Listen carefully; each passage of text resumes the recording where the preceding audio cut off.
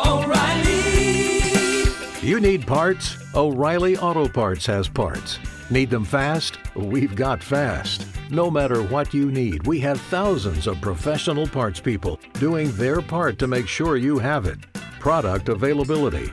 Just one part that makes O'Reilly stand apart. The professional parts people. O'Reilly Auto Parts.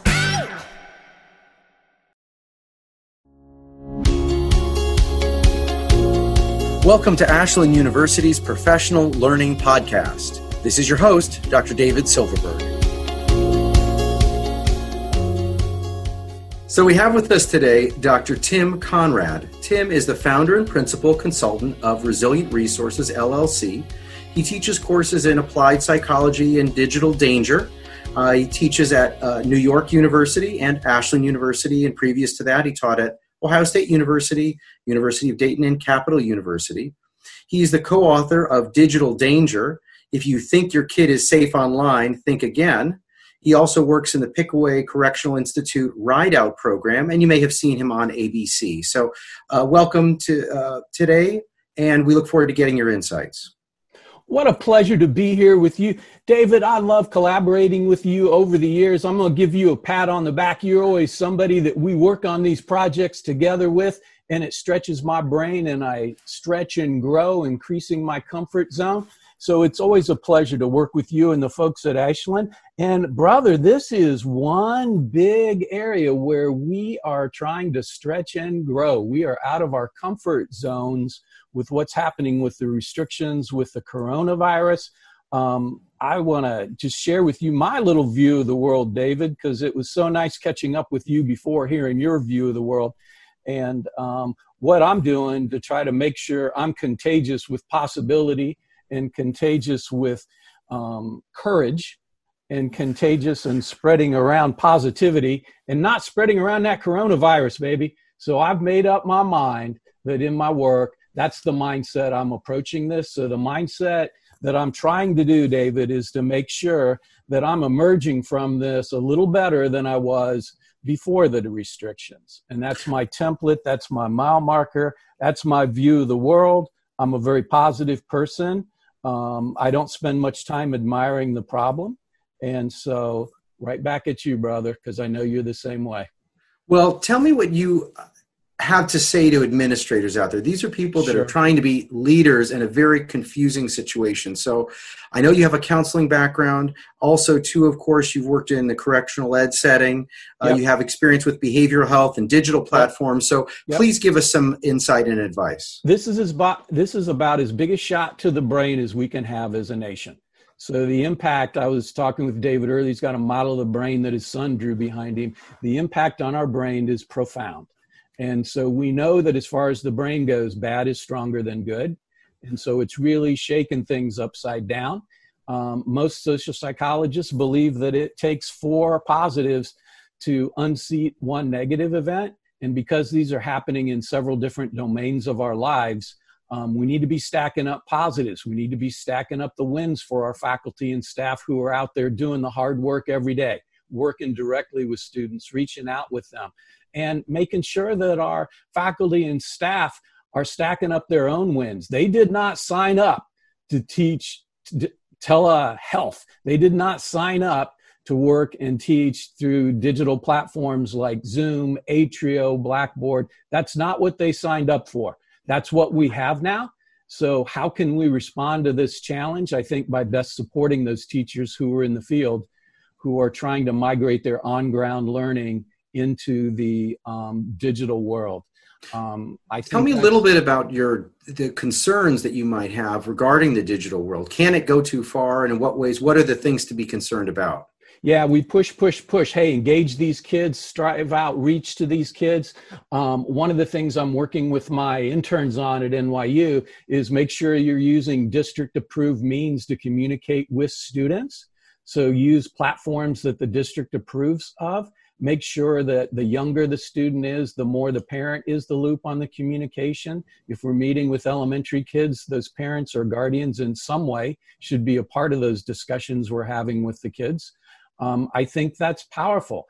This is not a time for your faculty to go rogue and use the software that they like. It's also not a time to be frozen in place.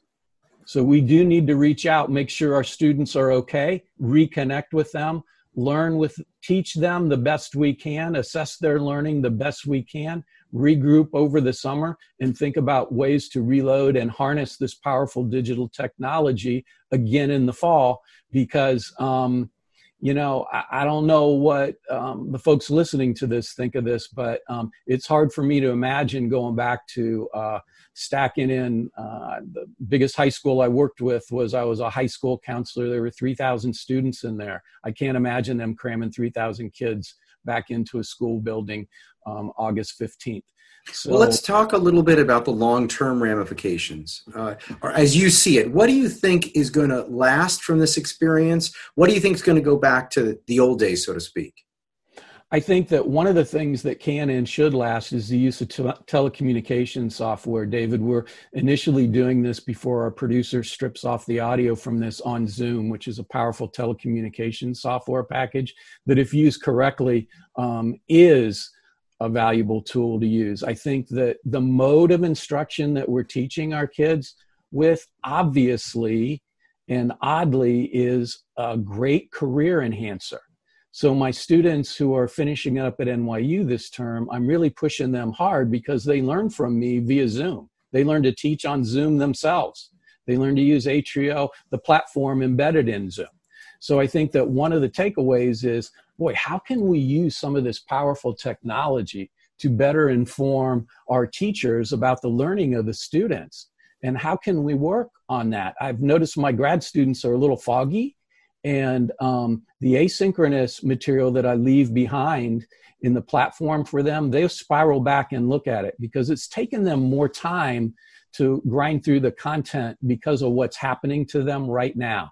Before, we would work with certain students who had trauma in their life. It might be student A or student B. Now, pretty much my take on this is that we have a low level or high level of trauma, depending on your zip code of what's happening.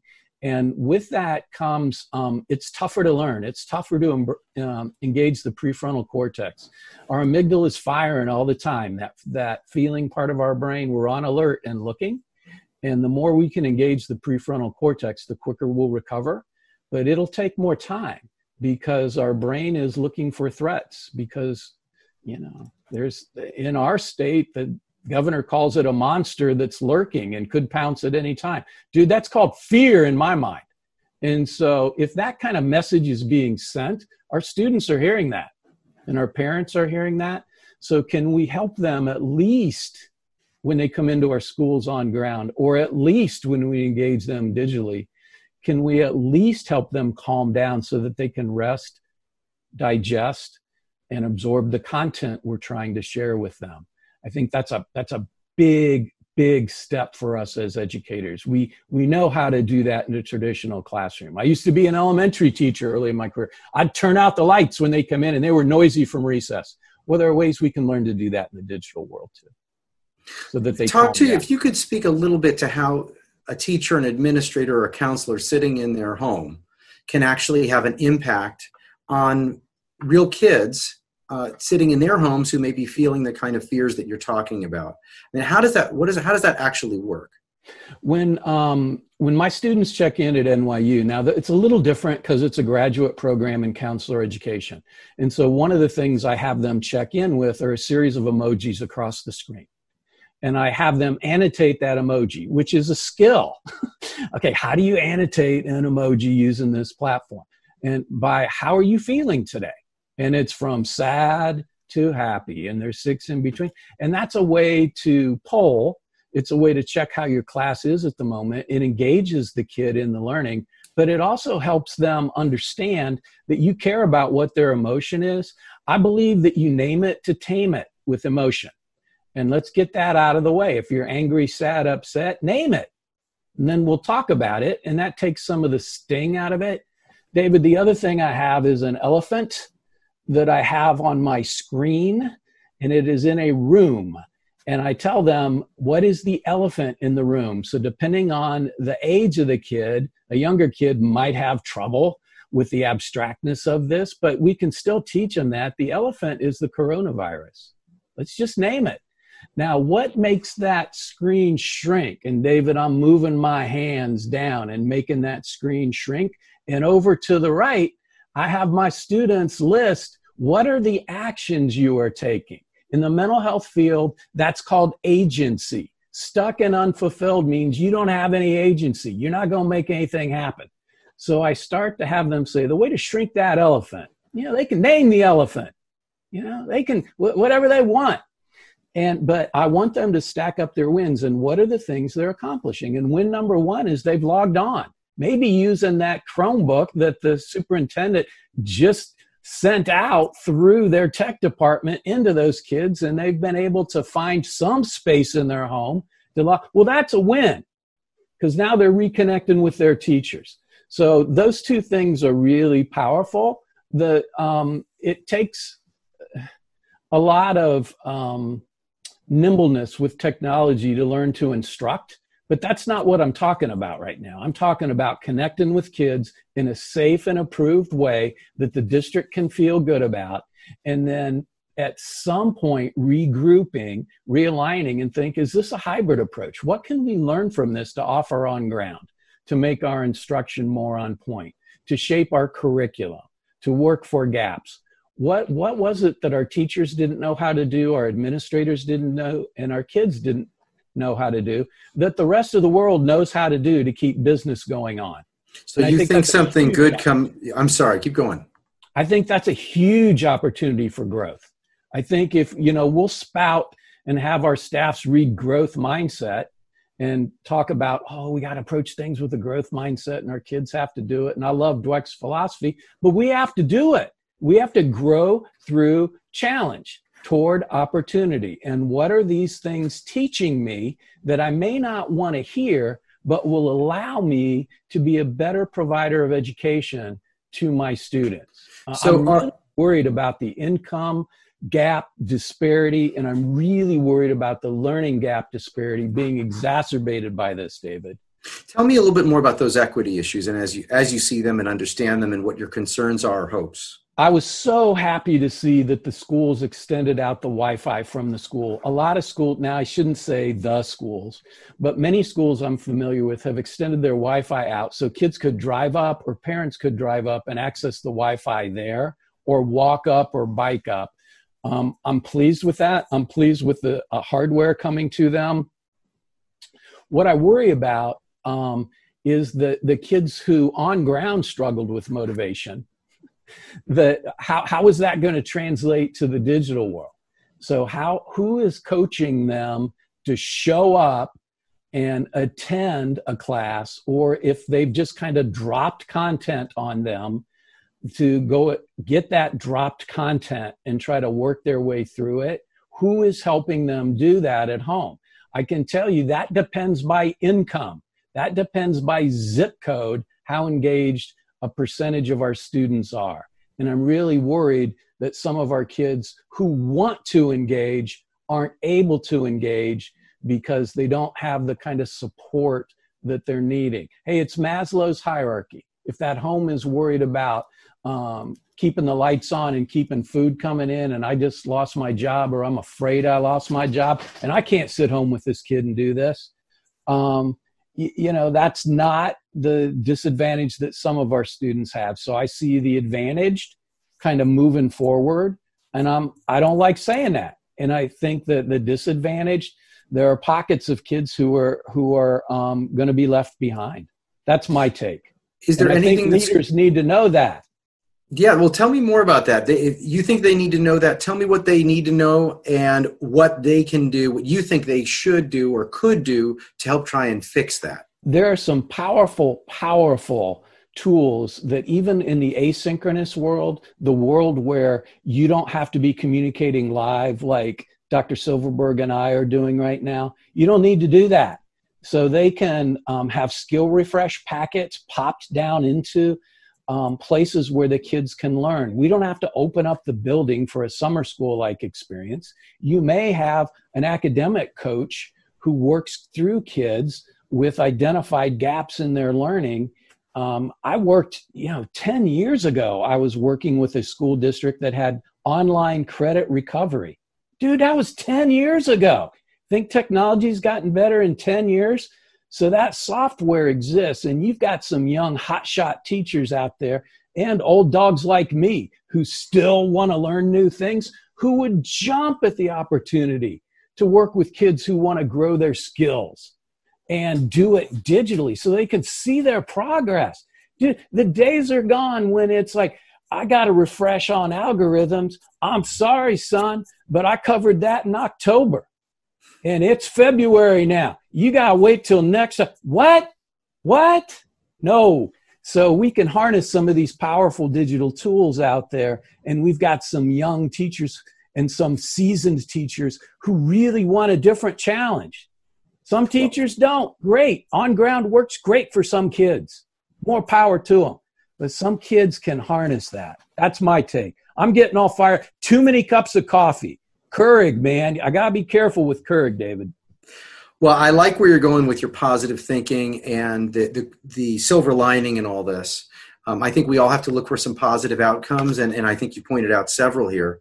Could you speak a little bit to how you see this pandemic impacting the educational experience in the correctional ed environment and what the possibilities are there? Yeah, I think that's scary. I mean, one of the things is, if somebody's coughing a couple bunks above me, holy smokes, and I can't choose to social distance, when I'm out doing my walking or jogging and somebody approaches me from the other direction, they cross the street away from me like I'm wielding a chainsaw, man. Well, those folks in those correctional institutes don't have that ability. So they're on heightened alert right now to be able to do that. And I think that one of the things that's beautiful about education is the way into that facility, dude, it wasn't education, but the way out sure can be skill enhancement, degree enhancement, certificate enhancement. And those folks who are in there who have the capacity to keep learning with Ashland's University program, with other programs that bring the learning to them. Is your program at Pickaway Correctional, the Ride Out program, is that being impacted by this, and what are you seeing there? Yeah, it's really sad. That's being paused, and part of the difficulty we overcome with the inmates is that, you're never going to come back, right? You're going to come 1 month and never come back. And it's taken us 3 years to get to the point where they can count on us coming back and working with them on these projects that are really meaningful to them. We're going on month 3 now where they've been away from us. We have no way of communicating with them. I don't know what they're thinking about us, but we're thinking about them. So, and we have adult mentors in that program who are adult convicts who mentor the younger students who are in that program. And we're thinking about them a lot too. But we are, there's no way for us to assist them with that. But we're going to emerge from this with increased vigor about this program and enhance it and go back after it as soon as we can be on ground with those folks. Well, and I can see the visual here with you on Zoom that folks listening to this audio cannot. And it looks like you're moved by that, what you're sharing. You look like you're turning up a little bit. Absolutely. Thanks for your time today. We really appreciate it. I know you're part of the positive force moving forward in getting people back on track through this and after this terrible pandemic. Is there contact information you could share for people that want to follow up with you? Yeah, you may contact me. Probably the easiest way so you don't get batted around is Tim, T-I-M-L, Conrad. So Tim L. Conrad at gmail.com. And I'm glad to share my ideas about what I'm trying to do to get things moving, baby. That's what I think. Hey, thanks, Tim. You got it, brother. Take care, David. Keep fighting the fight. This podcast is licensed under Creative Commons.